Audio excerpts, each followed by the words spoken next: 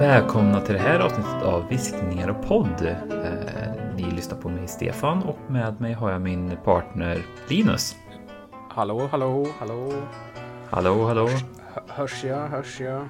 Det gör det faktiskt. Ja, sitter nere i min ubåt och poddar. Jag sitter med en sån min dräneringstunna som stuprör går ner i som man fyller med vatten, en sån blå tunna. Ja. Underground är vi då. Hur känns det? Underground. Det känns bra faktiskt. Sitter ju här i min jordkällare istället. Du bytte det? Ja, jag bytte. Så jag Okay. sitter inte där jag brukar göra. Så jag sitter i min jordkällare. Jag har nyss dragit fiber rätt in i skiten. Så jag tänkte att jag ska passa på att utnyttja det här. Har du sett någonting annat än film, tv eller tv-spel? Har du fått i dig någon annan typ av populärkultur sen sist vi pratade än de vi brukar prata om? Oj, vilken svår fråga. Inte vad jag kommer på sådär på rak. Ja, men man kan ju säga, lyssna på lite poddar, lyssna på lite musik. Det brukar man väl få i sig också, utan man kanske pratar om det sådär jättemycket. Vad lyssnar du på för poddar förutom din egen? Förutom min egen, ja. Viskningar och podd menar du? Ja. Like and subscribe, hörni. Ja, smash that. Smash that like-button. Ja, nej men precis. Nej, vad har jag lyssnat på? Lyssnat på The Rewatchables, gör jag. Som surprise, en filmpodd.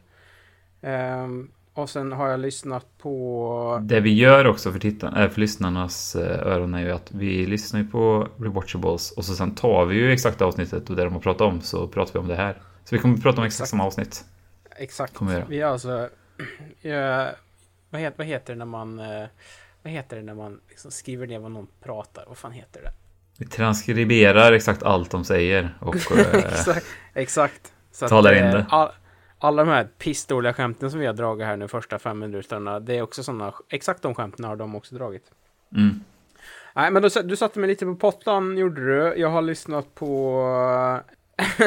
fan, varför? Det var så... Fan! Ja, men vad säg vad du lyssnar på. Då? Ja, men jag visste inte att den frågan skulle komma. Nej, det är hårt med när du får möta intervju Stefan. Ja, verkligen alltså. Vad du lyssnar på för podd? Rulla intervjumusiken nu. Ja. Nej, men jag har lyssnat på en om Jari Littmanen också, When We Were Kings. En superduktig men extremt skadad fotbollsspelare. Vann Champions League med Ajax på 90-talet. Fick en kapsyl i ögat i Malmö FF. Det var den grejen jag kommer ihåg mest. Kan jag rekommendera om man vill ha lite fotbollshistoria. Med Erik Niva och Erik Nivas kompis. Jag kommer inte ihåg vad han heter. Var det kapsylen som satte stopp för hans karriär eller? Nej, han spelade typ i 7 år till efter det. Men det var det som satte stopp för hans karriär i Sverige som jag förstod det. Han var ju så här... Det var så himla konstig människa. För han typ vrickade foten 18 gånger när han var 9. Och sen hade han problem med den foten resten av sitt liv typ. Så han fick ha så här specialfotbollsskor. Och var liksom konstant skadad under hela sin karriär. Och sen var han också sjukt allergisk. Tydligen. Eller om han var bara så här pollenallergiker. Och sen så kunde han inte sova också. Nej, det är sant. Det här är helt sant. Han kunde inte sova om nätterna. Så han fick, för att han var så uppe i varv när han kom hem från träningen på kvällen. Så att han var tvungen att få käka sömnpiller och såna här grejer. För att han ens skulle liksom kunna sova och komma upp sen dagen efter. Och så här återhämtad. Alltså det var så sjukt. Han spelade Ajax. Vann den holländska ligan flera gånger. Som sagt Champions League. Med Patrick Kluivert bland annat, om jag inte minns helt fel. Han spelar Liverpool. Han spelar i Barcelona någon säsong också. Och då Malmö FF. Så han hade ju en ganska fin karriär, men han var liksom skadad jämt och ständigt alltså. Skulle vi kunna lägga upp en bild på han i flödet i samband med det här avsnittet på Instagram? Ja, men det kommer det, absolut. Vi kan lägga upp en bild på Jari Littmanen.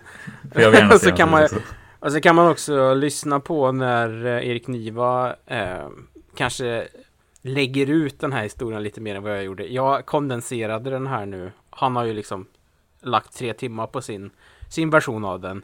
Jag la 80 sekunder och vem som gjorde det bäst är väl upp till, det ligger i betraktarens öga så att säga. Har du konsumerat något annat förutom det vi alltid pratar om, eller? Nej, egentligen inte. Du säger till mig och sen så har du inget själv. Nej, jag tog den frågan lite på studs, gjorde jag. Men nej, jag har faktiskt inte hunnit konsumera så mycket. Jag har lyssnat en del podd jag med, om man säger.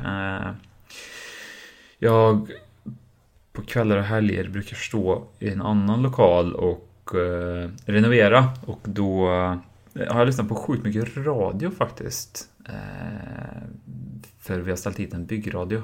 Och det är ändå så här, jag åker bil så lyssnar jag alltid på podd, men när man har radio igång så det jag känner är att P3 har verkligen sprungit ifrån mig när man lyssnar, för jag har typ inte en aning om ungefär 80% av alla programledare som är där just nu. De vanliga gamla arbetshästarna som typ kommer jag vet inte, dö på P3, typ Hanna Hellquist och Kodjo. De är ju kvar liksom, men det är så mycket nya människor. Menar du att de är att tiden har gått? Då vi har blivit äldre, det du försöker säga, eller? Ja, att de liksom jobbar tills de går bort där då.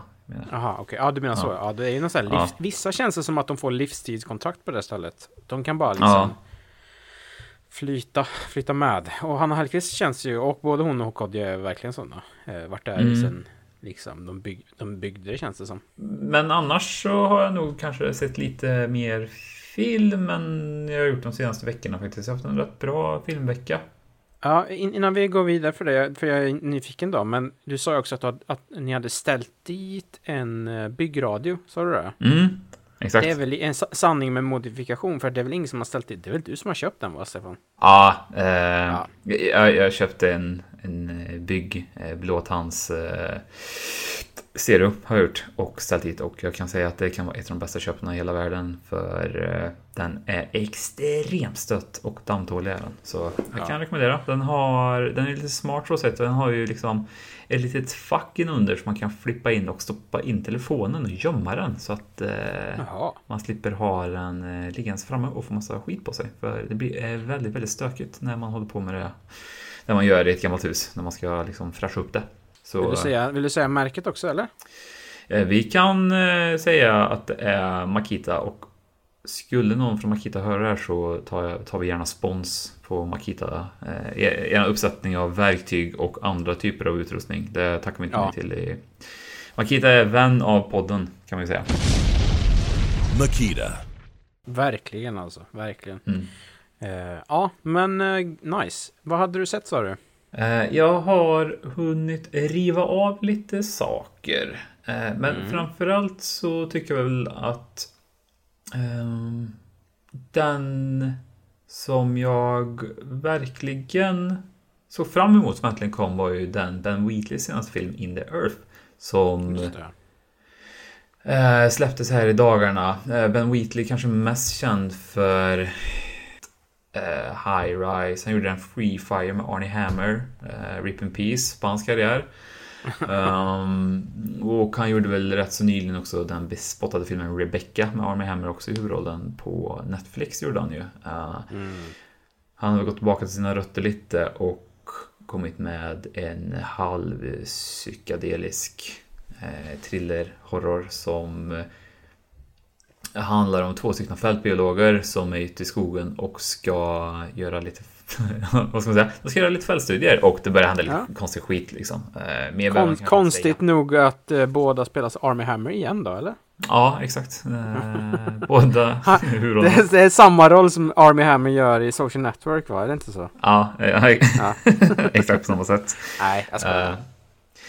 Det som blir kul med den här är väl kanske också, den spelas ju in under, jag tror den spelades in förra sommaren, så här är ju en av de där coronafilmerna som faktiskt inte känns, eller kan man säga, som inte känns begränsad av pandemin som många andra filmer. Det släpptes ju den Malcolm och Marie nyligen, med Zendaya och vad är han heter? John Washington?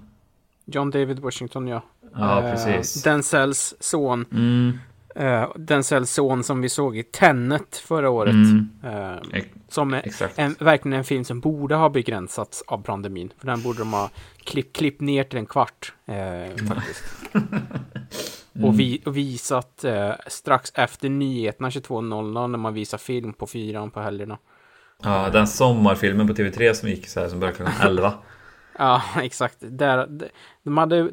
Tenet hade räckt att de hade kunnat visat den liksom på en sån här, vad heter det, simulator på Liseberg. Men vi ska inte snöa in på Tenet för det är lätt hänt. Förlåt, vart var vi? Han gjorde en coronafilm som inte kändes begränsad av coronan, vilket kanske Malcolm L. Marie och även Veckans Ben-regissören har gjort en coronafilm. Men vi kommer till det sen. Förlåt. Exakt. Många snedspår här nu. Ja, jag vet. Det är för himla exalterad att prata om populärkultur. Det blir sladdrigt i kolan som du brukar säga, va? Ja, det kan man säga. Nej, men så In the Earth kan jag verkligen så att säga, rekommendera för den, även om den fastnar i klyschor när det kommer till vad ska man säga, skräckfilmer i skogen och lite av det okända, så tycker jag ändå att den bidrar med så pass mycket Ben Wheatley flair. Han är inte superkänd för den breda massan, ska man väl kanske också poängtera, och ser man hans filmer så ofta så har han ju ändå någonting, han tar ju oftast med sig någonting som gör filmerna relativt spännande att se. Det finns ju en av hans tidigare filmer, den precis, A Field in England, var jag tvungen att snabbgoogla lite här. Det är ju samma där, att sättet de här historierna han berättar är oftast inte så himla raka rör, utan det blir lite otydligt, så man får kanske vara med ibland, vad ska man säga, man får fylla i en del luckor själv, får man göra, och det lämnar ändå en del för tolkning, och man får jobba lite med hjärnan. Och sen någonting som fungerade väldigt bra var ju att Clint Mansell, den gamla kompositören, gjorde soundtracket som var faktiskt superbra. Och han har ju till exempel jobbat väldigt, väldigt, väldigt mycket med Darren Aronofsky. Gud, stroken är totalen. Gjort soundtracket till exempel Requiem for a Dream och Black Swan Wrestler. Oj. Även gjort det till Rebecca och High Rise, Ben Wheatley också, och en massa till supermånga kända filmer, och det är väl lite av en höjdpunkt faktiskt, så det blir ju en väldigt i vissa fall så kan det bli en väldigt schysst audiovisuell filmupplevelse. Härligt. Hur känner du inför att Ben Wheatley går vidare här nu då? Från, vad heter den? Lägg titeln en gång till, är du snäll. In the Earth. In the Earth. Hur känner du att han går vidare och ska göra The Meg 2 med Jason Statham då? Det är sant också. Alltså jag skojar inte. Nej, jag vet. Han var ju också först inblandad i Tomb Raider 2 också, va? Med Alicia Vikander för mig. Det hade ju känts lite sådär, kanske lite mer normalt. Även fast det är jätteonormalt. Men The Meg 2 är ju oerhört märkligt att han går in och ska göra. Det är väl bara för att kunna köpa sitt semesterhus någonstans där, eller?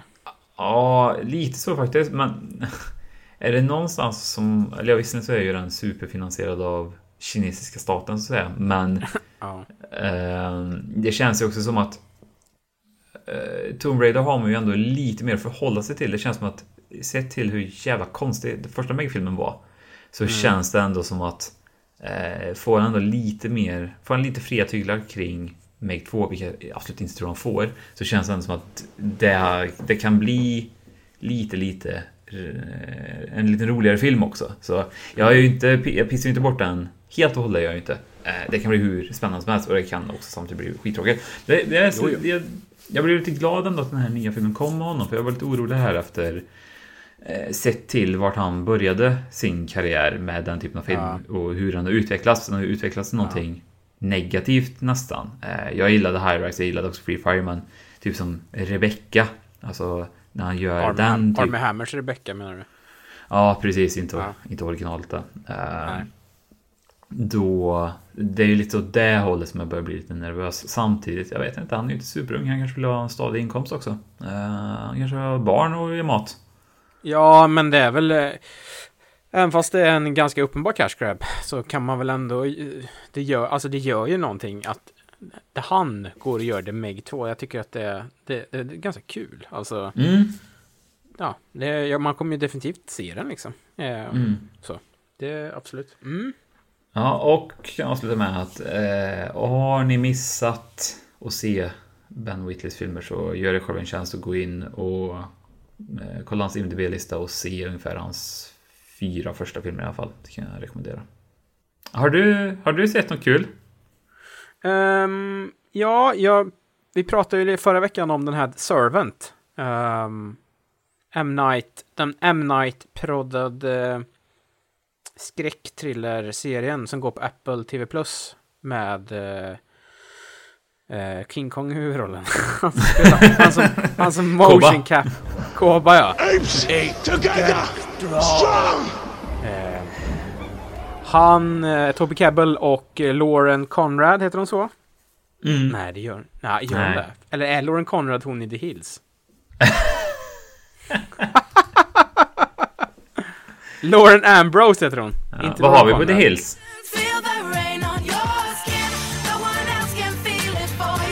Jag såg aldrig The Hills. Jag tyckte det var så konstig serie The Hills. Alltså för jag fattade aldrig Gamer Hills, för det var liksom så här, det var som att så här, det var riktiga problem, eller du vet så här, det var en dokusåpa, men det var ju så uppenbart scriptat. Jag fattade aldrig grejer med det. Nej, det var väl... Först kom väl den där The Real Orange County. Jag kommer inte ihåg exakt vad den heter, men först kom ju den med Lauren Conrad när de bodde i Orange County. Man skulle få en inblick i deras liv. Och det var väl kanske lite tack vare serien The Ozira, tänker jag väl. Som regissören till veckans Ben har ett finger med i. Det här är helt sjukt vad vi...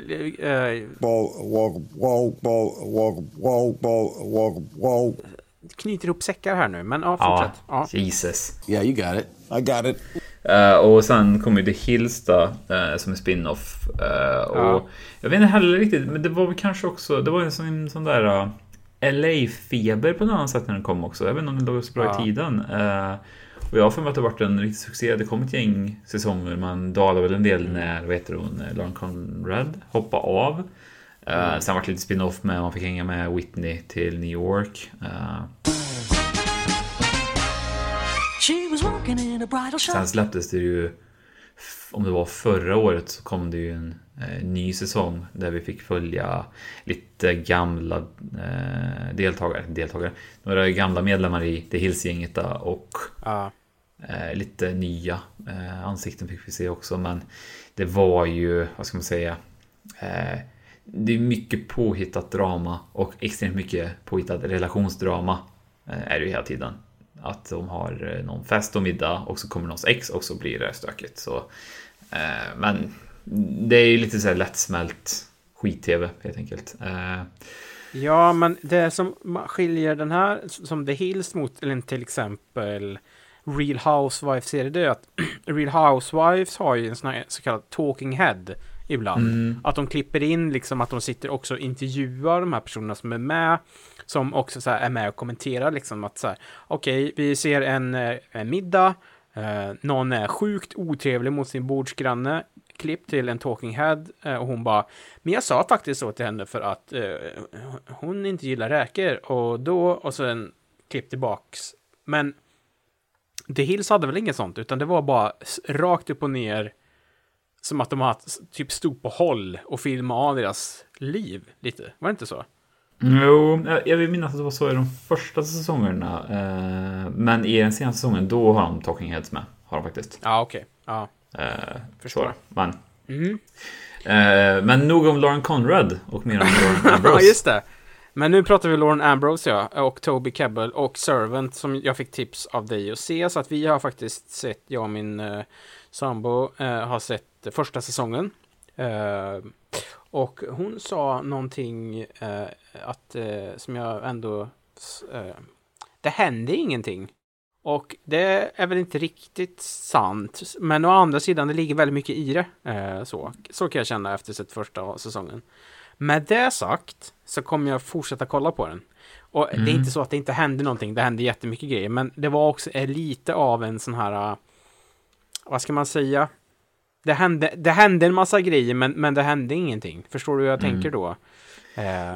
Det var inte liksom så här Game of Thrones som att ett beslut fick stora konsekvenser i världen som de servant-personerna liksom befinner sig i, och sen så är världen en annorlunda plats efter det. Utan det var väldigt så här, de hänger i ett hus, knepiga saker händer, och sen så händer det en liten grej i slutet och sen blir det en till säsong. Så känns det som. Det är väl den som du önskar, J.A. Abrams Mystery Box-grejen är väl att varje avsnitt, om jag minns rätt av säsong 1, så är det ju så här att varje avsnitt så uppstår det ju en ny fråga. Man får inte många svar, utan det blir bara mer och mer frågor. Just det. Så kan det mycket väl vara, absolut. Kanske inte 100% definitionen av hans Mystery Box, men... Nej, men absolut. Så att det händer en massa grejer, man får inga svar. Och sen så står man där i slutet och undrar vad fan som hände egentligen. Men det kanske är lite, vad ska man säga, tjusningen med det också. Jag läste någonstans att M. Night och han som har varit med och skapat den, Tony Basgalopp, Obs äkta namn, han heter Tony Basgalopp. De har väl tänkt sig 4 säsonger av det här. De har fått 2 har kommit, 3 är den förnyad för, så får vi väl se vad som händer om en 4 någonstans där siktar de väl på, och det är väl ganska lagom. Även fast jag kan tycka då som alltid att så här, okej, nu är det i och för sig halvtimmes avsnitt, men det är 10 avsnitt. Och jag som med de mesta serierna nu för tiden, att det är 1 till 2 avsnitt varje säsong som de skulle ha kunnat ta bort helt och hållet, som inte tillför egentligen någonting, men ja, det är vad det är liksom. Jag tänkte på det här om dagen när jag var nästan klar med säsong 2 här, är ju att den lider ju lite av många andra typer av så här, tv-serier som har typ någon form av mysterium, och det är ju att första säsongen bygger upp det här mysteriet och bygger upp mot något tydligt avslut där vi ska få reda på så här, sanningen. Sen så blir det ofta svårt. Det har ju gått som en uppförsbacke med förväntningar och spänning. Sen när man väl kommer till den platån, det är ju den, ofta säsong 2, det är svårt att fortsätta. Det kanske blir liksom att man kommer upp liksom på toppen och så blir det bara längdskidåkning plötsligt blir det. Att det är svårt att liksom få samma kanske inte what the fuck-känsla, men det är svårt att hålla kvar det där mystiken lite som man är ute efter.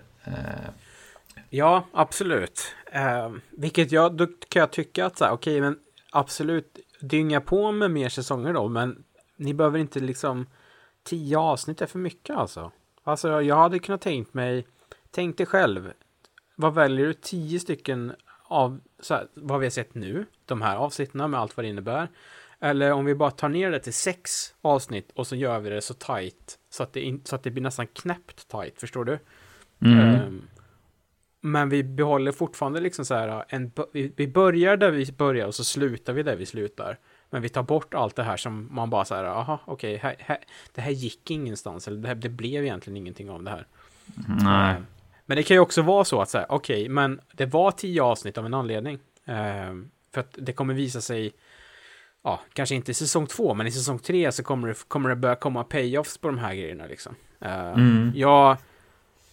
Magkänslan säger att det inte kommer bli så. Det är få serier som verkligen liksom håller hela vägen i mål, men man kan alltid hoppas. En annan serie som jag tänker på som relaterar till det jag pratade om nyss, där med att första säsongen erbjuder ett mysterium och efter mysteriumet ska man liksom fortsätta bygga på en serie. Det är nog lite fan Stranger Things, tror jag. Jag tänkte tillbaka på den serien rätt så mycket, och framförallt den säsong 3 som var att första säsongen gjorde de himla bra jobb med att bygga upp den här världen och mysteriumet och det där jag vill veta mer känslan. Och sen når man den där lite platån där. Det känns att man går ut för starkt i första säsongen. För det är väldigt mycket fråga hela tiden som leder till det där ofta svaret som kanske kommer i som näst sista avsnittet, och sen säsong 2 ska man ju försöka följa upp det där liksom, men då når man platån lite. Det sett till, nu tycker jag ju givetvis att Stranger Things har varit bra alla säsonger, men jag tycker fortfarande att första säsongen är absolut starkast. Ja, men jag kan tänka mig också, så tänk dig själv så här, du ska göra en tv-serie. Du går ju ut väldigt hårt, för att det är ju liksom den säsongen du har suttit och skrivit på längst. Du vill liksom, ju hårdare du går ut, desto bättre för säsong 1 är, desto mer troligt är det ju att du kommer komma en 2 liksom. Så att jag menar, det är liksom det är inte konstigt att de gör på det sättet. Det vore ju, jag har ju svårt att se någon serie som kanske, alltså, nu säger jag så här, det är inte oväntat att det blir bättre ju längre liksom en serie går. Förstår du? Säsong 1 är ju historiskt sett kanske inte den starkaste serien i många fall, men jag har ju svårt att tro att när folk sitter och liksom skriver på en tv-serie att de sparar grejer. Utan det blir väl så för säsonger som kommer sen. Utan det är väl snarare så att så här, de gör allt de kan, och sen så med feedback eller vad som hände i säsong 2 så kan man bygga, eller i säsong 1 så kan man bygga på det liksom. Så att jag har full förståelse att så här, man gör som man gör. Men jag kan tycka att så här, istället för att gå ut för hårt, så här, gå ut hårt, men ta det lite lugnt med hur många avsnitt då i början, så kan jag känna. Your only chance to survive or evacuate is to leave with us. Ja, men då är det väl dags för veckans Ben. Yes. Vi har gått och sett Doug Liman's Chaos Walking från 2021. That was a terrible crash. We're lucky to be alive. Whoa! Stop! Don't come any closer. It's a girl. Girl! Oh my gosh, girl. I'm sorry. No, Louis. Blonde hair. I've just never seen a girl before. Who are you? It's so loud here. We call it the noise. Happened to all the men on this planet. Every thought in our heads were on display.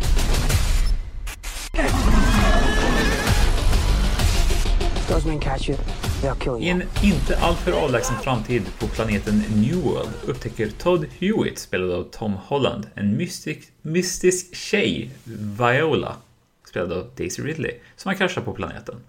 På planeten har alla kvinnor försvunnit och männen har drabbats av ett naturfenomen som heter The Noise, en kraft som visar alla sina tankar. Vi ska utveckla det sen.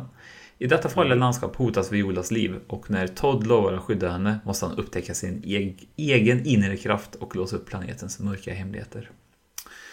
Oj. Saxad från Rotten Tomatoes rätt in i Google Translate. Därför så i kombination med mitt svåra uppdrag att uttala saker och min stroke, så var det här en galen beskrivning för mig att försöka läsa igenom. Och en liten släng av dyslexi också som jag önskar nästan hade, jag skulle kunna skydda på det ibland.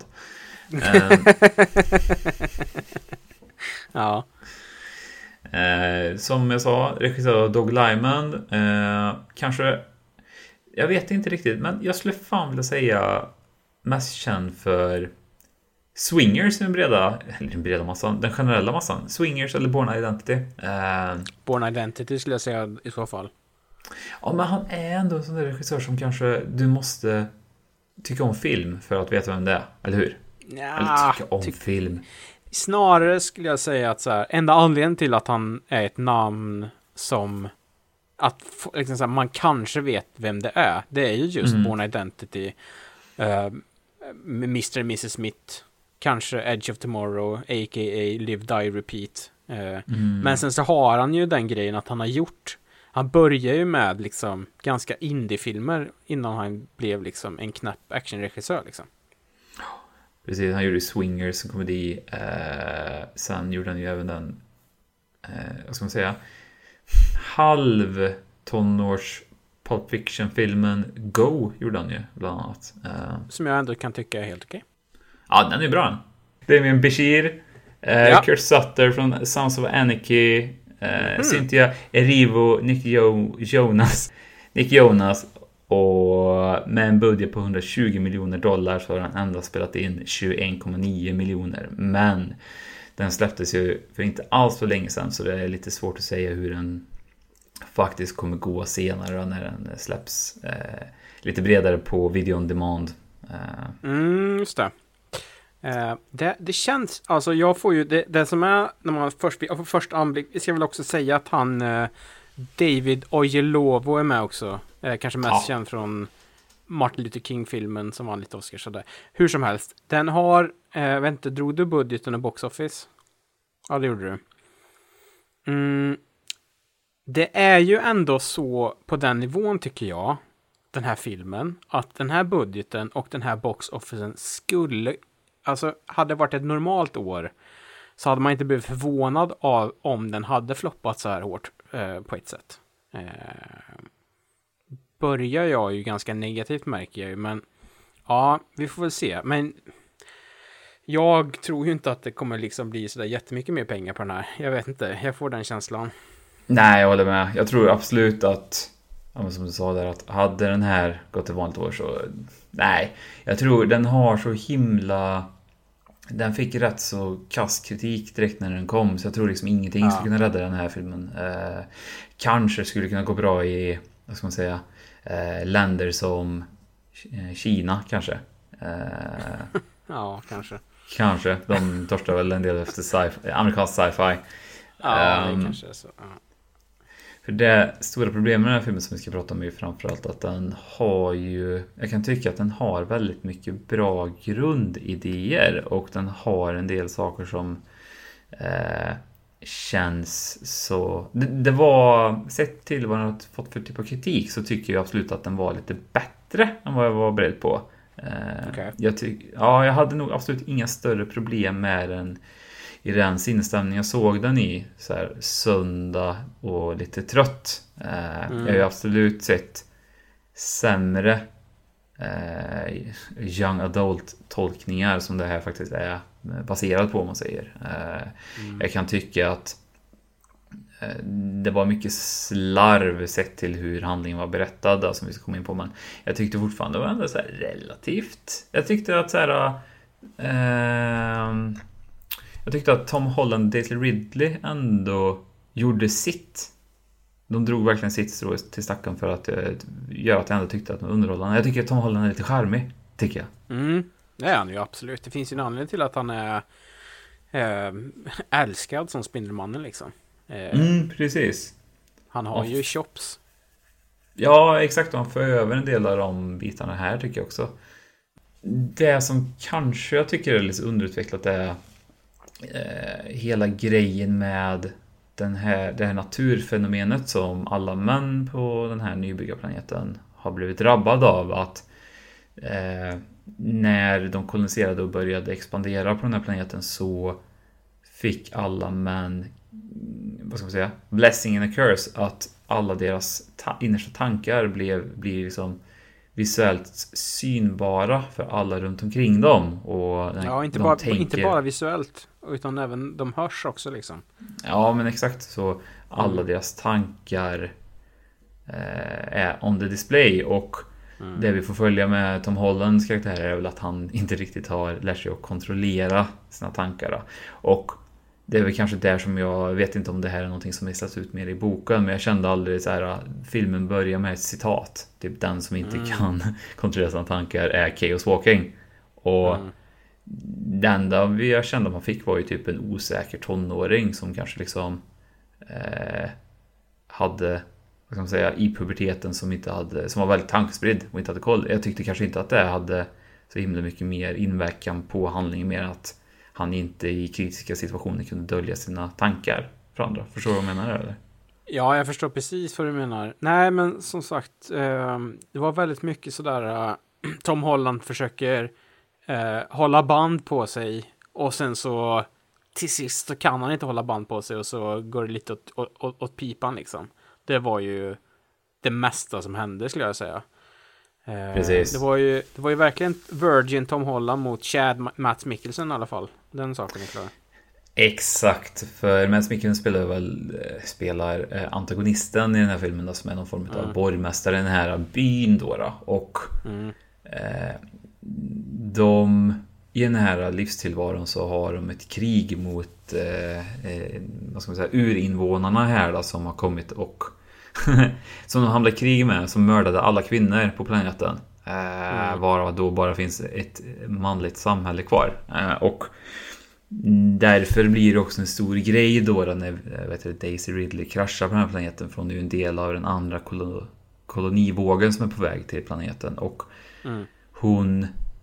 det är ju ingen som kan höra hennes tankar riktigt. Vilket gör också att de anser väl henne, eller de anser ju kvinnor som farliga helt enkelt. Och spelar in lite större sen i handlingen senare då. Och de vill ju komma åt den här tjejen så att de ska kunna ta över deras koloniskepp och sen ta över hela planeten. Jättekorkad plan egentligen. Jag tycker, det är väl lite sådana där saker som jag tyckte att det var så mycket omotiverade motiveringar. Om du förstår lite vad jag menar. För jag förstod aldrig riktigt varför Mads Mikkelsens karaktär ville ta över hela planeten. För de såg ut att ha det rätt så gött där. Och jag skulle nog också vilja säga att sett till storleken på den här byn så är det kanske svårt också att ta över en hel planet och bibehålla den. Det blir kanske lite med tanke på att de var 30 pers så känns det lite overkill. Det kändes ju verkligen så här, nu kommer Daisys skepp här. Hon kraschar först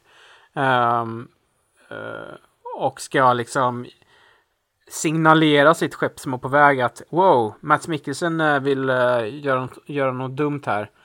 Men Mads Mikkelsen, som sagt, ska ju ta över hela den här planeten. Och hur tänkte han där då? Alltså de är liksom på riktigt 30-40 pers.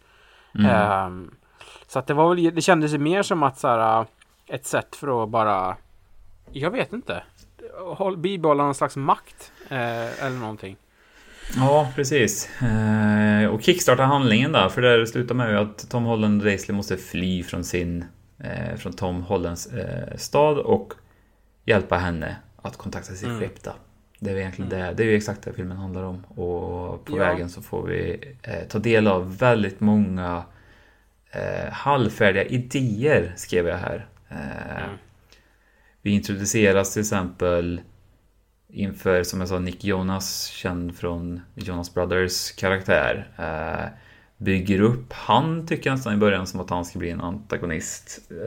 Slutar med att han är rätt ljummen också och glöms bort. Det är mycket att de nystar i någonting och sen så släpper de och går vidare. Och jag vet liksom inte om det är... Ja, men det är många lösa trådar, vilket jag tror att det är just den här grejen att så här, nu ska vi göra en ny Young Adult. Nu ska vi göra en ny Hunger Games eller jag vet inte, Twilight eller liksom The Apex Mountain för Young Adult. Det är ju ändå Harry Potter.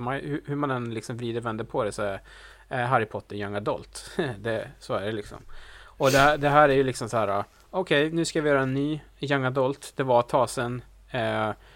Vi tar in Doug som får liksom sätta grunden för hela den här världen och allt det här. Problemet är bara att Doug har somnat på jobbet och betongen och cementen han har gjutit, den är inte bra alltså.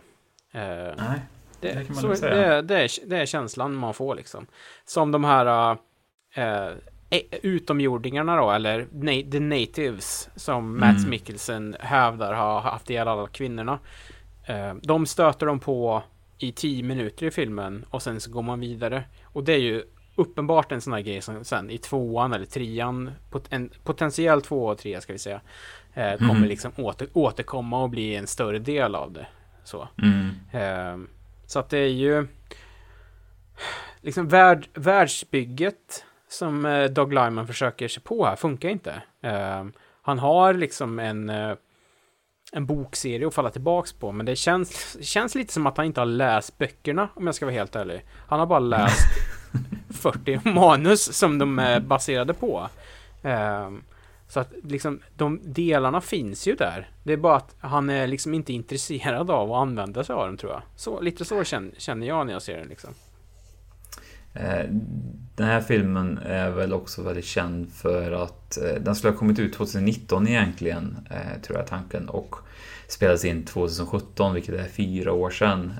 Den blev ju drabbad av väldigt mycket, så att säga, reshoots som det heter, och kort förklarat för den som inte har koll på det är ju att alla filmer mer eller mindre går tillbaka och filmar om eller filmar till vissa delar som man kanske sen i redigeringsrummet inser att man har missat. Det kan vara saker som förenklar berättandet som kanske var svårt att se när man väl spelade in filmen eller i manusstadiet.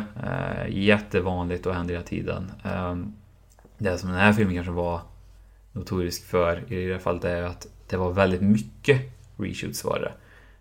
Och jag blev väldigt nyfiken på i vilken stadie den var innan de började filma om saker och ting, sett till att den hade kanske behövt att ta ytterligare ett varv kring reshoots. Så jag hade nog velat sett liksom mer så här. Jag är väldigt nyfiken på att få en sån oral history på vad var det de faktiskt hade, vad var det som de förändrade, sett till att gör man så pass stora reshoots så blir det ju att då är det oftast för att göra om en film eller bygga på en ny sidohandling eller liknande. Så jag är väldigt, väldigt nyfiken på vad som hände. Eller att det handlar om att Doug Liman har väl, rätta mig om jag fel, en liten historia av att vara lite besvärlig också. Lite av en perfektionist. Ja, jag vet inte om det är att han är perfektionist. Jag tror att, vad jag har läst mig till så är han väldigt impulsiv. Vilket också kan vara... det kan vara så här, nej, ja, men precis. Det är inte den här David Fincher-grejen att han ska göra varje tagning 40-50 gånger, utan det är snarare liksom så här, han kan från en dag till en annan ändra sig till den grad att det börjar kosta ganska mycket pengar liksom, så att han vill liksom filma om en hel sekvens på ett annat sätt, och har man redan byggt alla kulisser och såna och gjort all planering, då blir det problem. Och speciellt om man gör det liksom, vid upprepade tillfällen och sådär. Vad jag också har läst mig till är att det finns en version som han liksom filmar av. Och om vi tycker att den här filmen hade problem, så var ju det tydligen ingenting mot vad Doug Limans originalversion, hur den var liksom. Så att de tog ju in en kille som heter Fede Alvarez som gjorde Evil Dead-remaken och en, vad jag tycker, ganska bra skräckfilm som heter Don't Breathe.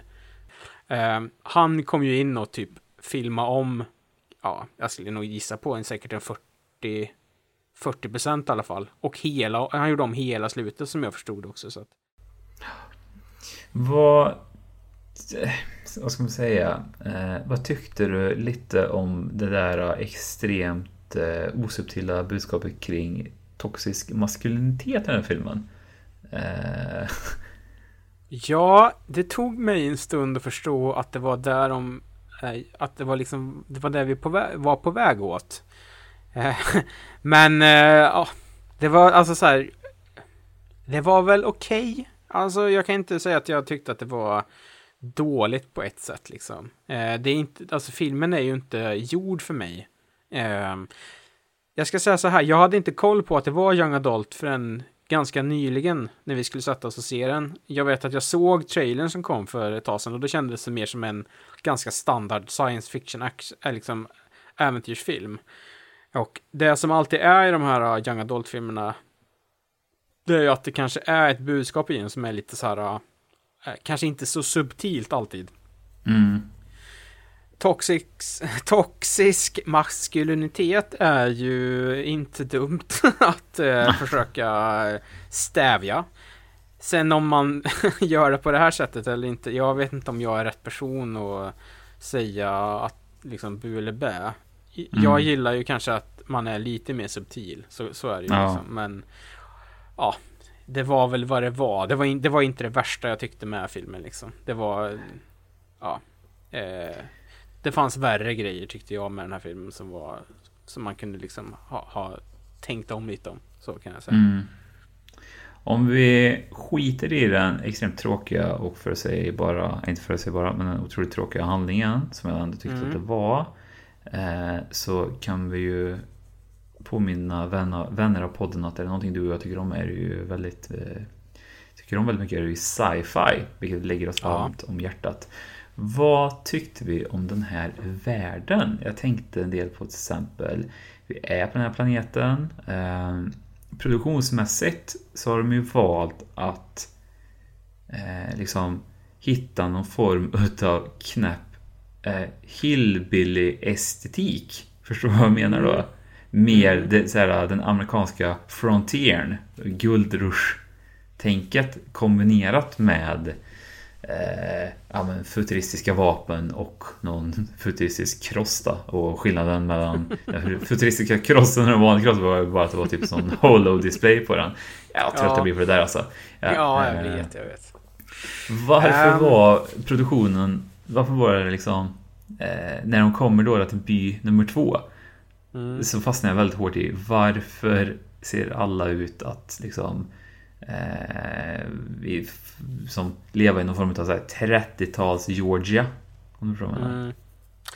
Jag vet inte, jag tyckte att det var ganska dålig fantasi på det mesta när det kom till just det här att det skulle utspelas. Det skulle verkligen, det tog mig ett tag att fatta också, liksom bara som en side note, att det ens inte var på jorden. Det var liksom så här, jaha, är vi på en annan planet? Det fattar inte jag.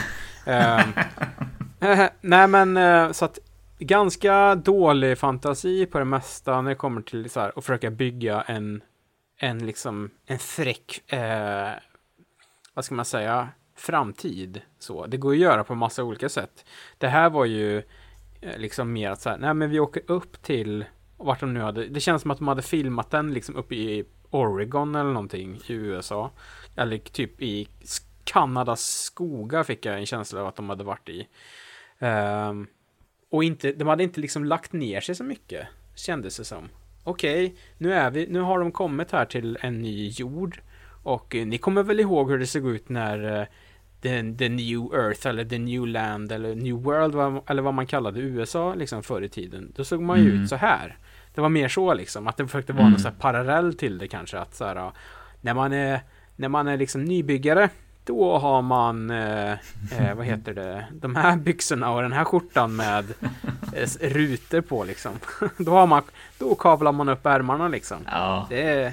Så att det var liksom, det är liksom, vi har återkommit till det här världsbygget, för det känns som att så här, det var ju, jag tror det var Quentin Tarantino som sa att så här, skillnaden liksom på mina filmer och kanske någon annans film är att så här, jag har koll på hela världen som min film utspelar sig i. Vilket också gör att min värld känns trovärdig. Förstår du hur jag menar nu? Att så här, han kan svara på alla frågor som kommer till så här, ja men varför röker man Red Apple cigarettes till exempel? Ja men det är för att istället för att det här företaget, förstår du liksom, han kan liksom svara på alla såna dumma grejer. Det känns ju ganska uppenbart att Doug Liman som också, för att liksom knyta an till det vi pratade om förut, regisserade de första 2 riktigt bra avsnitten av The OC.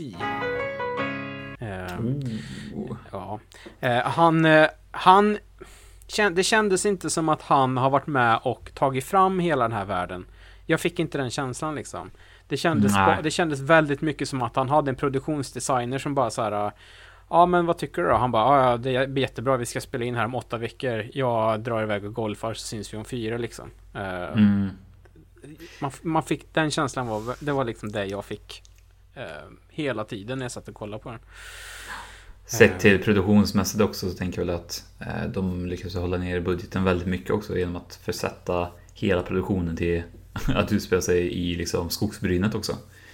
Ja men precis, Kanada, det var verkligen så här, Tom och Daisy knallar runt i Kanadas skogar liksom.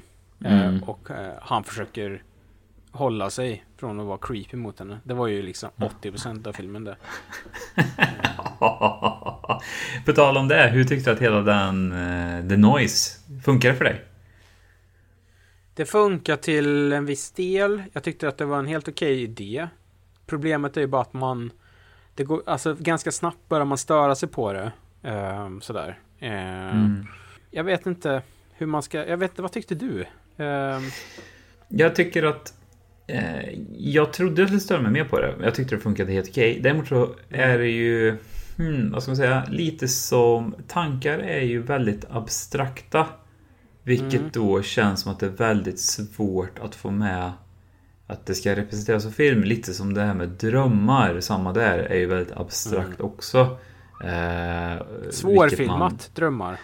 Ja, exakt, för det blir väl lite med tankarna, för i början så satt jag verkligen bara och försökte, jag fastnade lite i den loopen att jag försökte tänka på hur jag tänker. Tänker man på samma sätt som Tom Holland? För han tänkte, det var ju mer som att han hade en hundhjärna. Han påminner ju väldigt mycket om den hunden i Upp som har en sån högtalare. My name is Doug. I have just met you and I love you. Som sänder ut vad han tänker på. Så, men jag tyckte ändå det funkade helt okej. Och det är klart att målgruppen kanske är lite mer tonårsorienterad. Till viss del tyckte jag kanske att de här tonårskåtheten funkade i viss mån. Ibland kanske det blev lite väl mycket tonårskåthet. Jag blev ju bra lurad av filmen där i den scenen när Daisy Ridley pussar Tom. När de sitter vid stranden, och jag blev väldigt fort arg för att jag ansåg att den kyssen var så jävligt omotiverad, vilket vi sen senare fick se att det var ju inte Daisy Ridley som pussade, utan bara hans fantasi. Och det visar också det den scenen gjorde var ju också den, så att säga, den byggde upp då att du kan tänka så starkt på vissa saker så att du typ skapar ett hologram av en annan person. Ett trick som användes några gånger i filmen sen också, när de skulle lura varandra en hel del. För det var ju nästan där de gjorde, bara lura varandra. Ja, men vad fan, hur lurar du mig då? Det var mycket lur alltså, den saken inte. Tror du Doug Liman hatar djur? Frågar jag dig. Ja, det tror jag. Ja, för det var några uppenbara fall av att det finns ju någon så här manusbok, tror jag, som heter typ Save the Cat eller någonting. Som är liksom så här, men en sån manusgrej är att du ska aldrig ha ihjäl en hund eller en katt eller så i en film, liksom. Om du inte vill att folk ska hata dig, typ. Det har ju inte Doug lyssnat på, så. Han... Det är ju ett väldigt billigt knep är det för att väcka känslor. Tom Hollands karaktär där, han hade ju en hund som blir dränkta av en av skurkarna, och vad ska man säga, jag som hundägare blir ju oftast väldigt, väldigt direkt halvdrabbad av sådana saker där. Jag blir inte så drabbad när människor där på filmen när det kommer till djur. Så nej, så det är ju ett väldigt billigt knep är det ju till att väcka känslor hos mig bland annat där. Vilket jag tycker är lite billigt. Ja, man kan känna sig lite manipulerad kanske. Samtidigt så vi behöver inte döda hundarna heller. Nej, skit. Låt dem vara i fred alltså. Ja, men behöver inte ha hundar med. Om vi inte ska vara snälla mot hundar så behöver vi inte ha med dem, okej? Nej. Jag är med dig. Topp. Vad tyckte du om Mads? Funkar han i skurkrollen, eller? Jag tycker att Mads var för bra för den här filmen. Däremot så har jag väldigt svårt att tycka illa om honom. Vad ska man säga? Han var väl lite dåligt utmejslad. Sett till att hans background var ju egentligen att han tog med sig en massa män och kvinnor ut i skogen, och så efter mycket, mycket om och men och konspirationer så mördade de av alla kvinnor och levde i ett riktigt manssamhälle, gjorde de ju. Samtidigt blir det så här, det är svårt att hata honom också när han i hans entré kommer in med en stor pälsrock, cowboyhatt på en vit häst. Jag tycker ändå att vad ska man säga, they did him dirty, för han är en jävligt kass skurk, men hans närvaro tycker jag är väldigt bra. Sen så vet jag inte om jag tyckte att det blir så svårt, för det fanns ju uppenbarligen två skurkar, dels Mads karaktär och sen även David Oyelowo karaktär, Preacher, som vi inte pratat någonting om egentligen. Nej. Och så jag tyckte att det kanske var lite oklart vem som egentligen var Jo, det är klart att Mads var huvudskurken, men det känns som att filmen också hade lite svårt att pensla ut båda de här två skurkarna simultant, för de rörde sig ändå i samma sfär men körde lite sitt eget race, fick jag bilden av, om det är något du reflekterade över. Ja, men verkligen, det var så parallell storslalom. En av mina favoritvintersporter. Obs, skoja, vet du vad min favoritvintersport är? Det var Skeleton, va? Nej, kan man tro. Det är den här skiddansen som fanns på OS 1990 någonstans, som bara fick ett OS. Det är min favorit. Nej, men så att det var parallell storslalom på de två. De liksom, ja, de hade lite med varandra att göra, men det kändes som att det var mest så här, de höll sig på sin kant, lite så. Jag vet inte. Jag ska återkomma lite till David, för han är lite, ja, hans karaktär är väl, jag gillar den, om man säger. Jag tycker att de borde ha tagit hans karaktär istället och byggt han kring liksom så här hela det här 40-manna-kampet som de bodde i. Det borde varit Davids karaktär som var ledaren där istället för Mads. Så kan jag känna. Det var liksom så här, båda blev för mycket att ha båda. Ha en arm istället. En till fråga då. Tror du att, för Tom Holland bodde ju utanför stan med två män. Tror du att de männen var ihop, eller? Ja, jag kan faktiskt ge en liten teaser på en av mina ljusglimtar, och det var ju det att Todds 2 adoptivpappor var ju uppenbarligen i lag med varandra. Nice. Det jag tycker är skönt är att det är extremt okommenterat av filmskaparna av den här filmen, att det är egentligen ingenting som ska på något sätt så här, titta på de här två, de här är fan ihop. Nej. Vi är progressiva filmskapare. Det blir väldigt skönt när det blir liksom okommenterat och att de mer behandlar det som världens naturligaste grej. Samtidigt så kan jag nog kanske också tycka att det är inte världens konstigaste grej heller, så att det finns inga kvinnor i den där staden då. Nej. Så jag kan väl tänka mig att nu vet jag inte vad skulle Tom Hollands karaktär, vad skulle han spela? Typ 17-18 år kanske. Det har inte varit en kvinna i den byn på 18 år. Jag tror ju att det fanns en stark gay-community som rultar runt i den där nybyggarstan. Vem tror du födde Tom då? Var det Demian eller var det Kurt? Jag skojar bara. Skitdumt skämt. Kommer säkert klippas bort. Okej. Ja, men jag tycker att det var härligt. Jag tycker också skönt att de bara liksom så här, hade det gjorts för 10 år sedan. Kanske till och med bara för 5 år sedan, så hade det varit så jättemer uppenbart. Jag fick ju till och med fråga dig här nu om de var ihop eller inte. Så att, ja, men nice. Det var nice. Men då, det var din ljusglimt då, eller? Att den okommenterade homosexuella relationen. Ja, jag hade en till också, och en sak som jag faktiskt tyckte om lite med filmen, som kanske, ska man säga, jag vet inte om det gjorde en okänsla eller en känsla, men jag tyckte om att den ändå var rätt så småskalig. Det var ju inga feta blockbuster-scener som man kanske förväntar sig av vad som de här personerna vill skapa, en young adult blockbuster-film. Man höll sig, som du sa, i typ Washington, Oregon, Kanada-skogarna. Det var inga större set pieces mer än mycket man mot man-kamp. Jag kan tycka om det lite, och även en relativt blygsam budget helt enkelt som vittnar om det också. Ja, men ja, absolut. $100 miljoner är mycket pengar, men 2017 med tanke på liksom vad andra filmer kostar, så är det ju, alltså, blygsamt är väl fel ord att använda, men det finns ju definitivt filmer som har kostat mer, den saken är klar. Ja, min ljuspunkt, jag vet inte riktigt. Jag gillade tanken kring Davids karaktär. För det som var kul med hans karaktär är att alla går runt och liksom projicerar sina tankar hela tiden. Ljud och bild. Han var ju så uppenbart, vad ska man säga, inne i den här övertygelsen om att han behövde aldrig tänka på att inte liksom tänka på något annat än den här religiösa grejerna han gjorde liksom. Det bara var för honom hela tiden. Så att det var nice liksom. Att det var det enda som kom från hans skalle var galenskap liksom. Så att det hade de kunnat fått peta lite mer i, tycker jag faktiskt.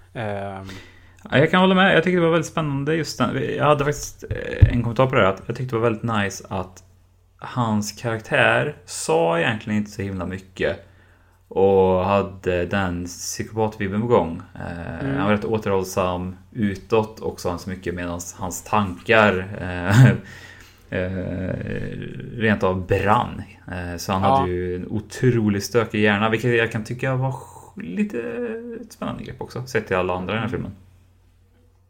Förutom det så var det inte så mycket mer faktiskt. Det var liksom, alltså det är inte det sämsta jag sett, men det var väldigt mycket som hade kunnat varit bättre, så skulle jag säga. Jag kan säga så här och nu blir du galen på mig här, men vill man ha någonting inte i samma stil, men någonting som kanske är lite mer i fart och fläkt och som också fick uppföljare, då kan man ju ge sig på Maze Runner istället. Ja. Där har vi Young Adult alltså, och där har vi också, där händer det grejer och jävlar vad de springer och de kämpar och ja, istället för Chaos Walking så kan du se Maze Runner och Maze Runner 2 och Maze Runner 3. Kom den 4? Nej, jag tror inte det. Nej, jag har ju en sista kvar där, dödsbotemedlet, och jag sneglar på den så jäkla ofta, gör jag på streamingtjänsterna, men sen så ser jag att den är nästan 2,5 timme. Då brukar jag alltid backa försiktigt ut i rummet och se en helt annan film, för jag känner att jag inte är riktigt där så att jag vill lägga 2,5 timme på den. Men det kanske kommer. Jag väntar på den perfekta söndagen. Ja. Skulle du rekommendera den här filmen för någon? Nej, jag tror faktiskt inte det. Jag säger, alltså på riktigt då, skämt åsido, ser jag hellre någon annan. Typ, finns så jävla mycket bättre Young Adult du kan kolla på. Till exempel The Maze Runner. Jag håller med. Du då? Nej, jag håller med. Den största synden när filmen begick var väl att det är en riktig mellanmjölks sci-fi, skulle jag vilja säga.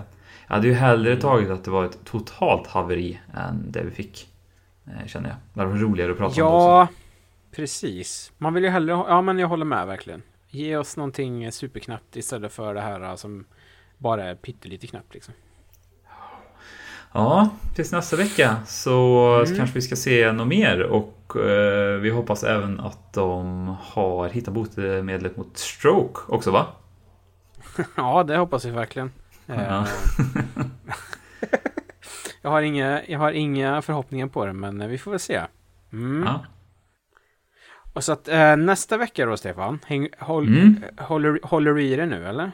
Ja, jag sitter fastspikad i min stol. Makita. Nästa vecka ska vi se Body Double från 1984, regisserad av Brian De Palma. Tack och lov, det har jag sett fram emot. Det kommer bli en riktigt bra vecka det här, känner jag. Ja, jag tror det faktiskt. Jag ska försöka vara lite berusad när jag ser den också.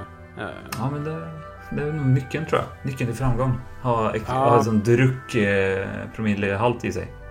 Ja, men precis. Ja, så det var det. Kul!